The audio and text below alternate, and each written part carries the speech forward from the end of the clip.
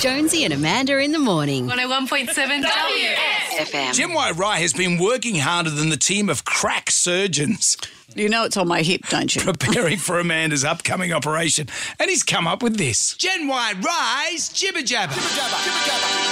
Let your jibber jabber. Hey, with Amanda off next week, does that mean I'll have to come in? Shut up, fool. So, as I mentioned, Amanda is going in for hip surgery next week, and Jonesy has pulled out all the stops to make sure that she has the best possible care, apparently. Don't worry, I'm here for you.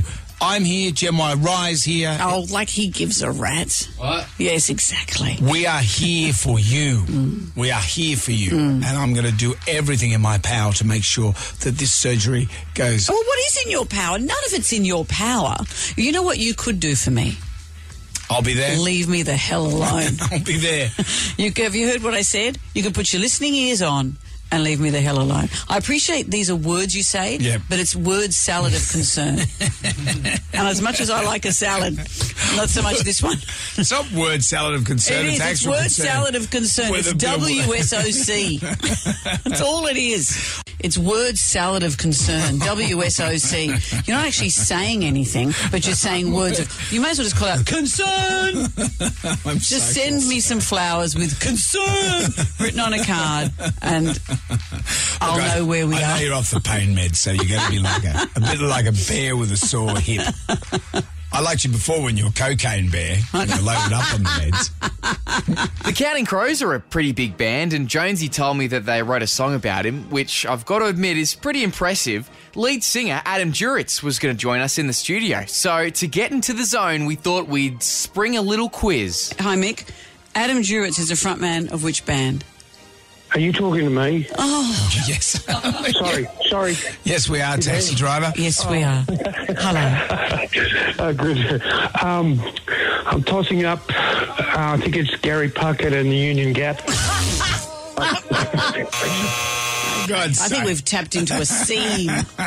It seems he didn't hear that, which is good, because when he came in, he was a pretty cool guy, although I wouldn't have known he had dreadlocks. The real thing was, though, that I don't think I hadn't been able to just like wash my hair in a long time that way. When I shaved my head for about a year, I would pass by, I'd be at friends' houses or at my house. I'd pass by anything with a faucet, really, and I would like look around, and then I would go in the room, close the door, and stick my head into the sink, and then just grab the hand towel and dry it off. It was so refreshing, and I was so not used to being able to do it that for about a year I just constantly washed my head. And also with the dreadlocks, you wouldn't have felt the rain on your head. No, it's like an umbrella. At times, especially, there was periods where I had it sort of up. It looked like an umbrella or a pineapple.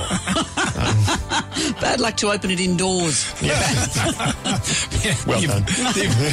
And Married at First Sight had the wife swap challenge, but that wasn't the only challenge they also had. Also, the other challenge that they had to do that Harrison insisted on doing is the 100% challenge. Give the challenge 100%. And they all said they'd have a crack at that, 100%. 100%. 100%. 100%. except for this girl. 2,000%. She failed.